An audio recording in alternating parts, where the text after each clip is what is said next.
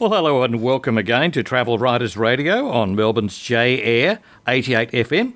Thanks so much for tuning in. I'm your host, Graham Kemlow, and my co-host tonight again is Rita Ehrlich. Hi, Rita. Hello, Graham. Hi, listeners. Good to have you there, Rita. Now, Good to be here. It is good to be anywhere, actually. It's no surprise that Melbourne's population dropped by more than 60,000 during the pandemic, due largely to the state-imposed lockdowns and restrictions, including curfews. But the government's tourism branch, Visit Victoria, has come out with a novel idea. They're suggesting we take non-public holidays, that is, we should take a couple of days of our accumulated leave to grant ourselves a long weekend. Now, the argument is that we are currently in a drought of public holidays. There's no official days off between Queen's birthday in June and the AFL Grand Final in September. That's 103 days, I'm told, without a public holiday. So it is suggested we make up our own non-public holiday. They put a media release out about this, and, well, why have they done it? Well, after some official-sounding research, they reckon 75% of Melbourne travellers feel they need more than a weekend to feel refreshed and relaxed when visiting regional Victoria. It also revealed that 48% of Victoria's workforce had 3 weeks of accumulated leave owing.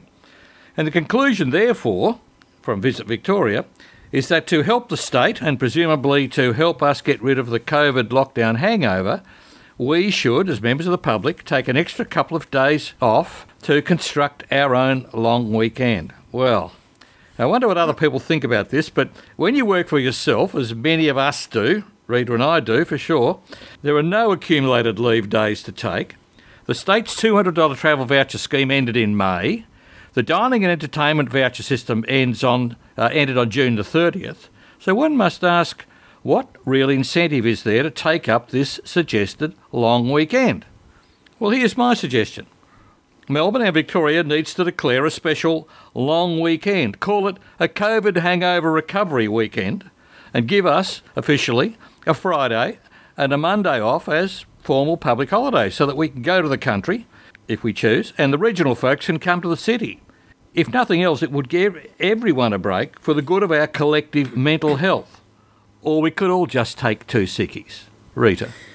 Oh dear, oh dear, oh dear. Talk to anyone in business, talk to all the cafes who are struggling to get staff anyway. I don't think a couple of extra sickies are going to do the trick for most places. No. However, in other stories tonight on Travel Writers Radio, Adelaide-based member Caroline Jasinski, fresh back from the USA, undertook an unusual experience in the Rocky Mountains of Montana. She went llama trekking. She led the llama uphill and down dale. The llama carried the wine and cheese, and they had a picnic halfway. Nice. Fiona Harper loves the maritime life, whether here in Queensland or any place overseas with the boat harbour. So on her recent visit, also to the USA, she spent a few days in the Carolinas, renowned for their boating waters, and the maritime legend, a Blackbeard. Graham Kemlow, that's you, finds out about the 40 best cycling trails around Australia. He speaks to Andrew Bain, author of a freshly published guide, Ultimate Cycling Trips Australia.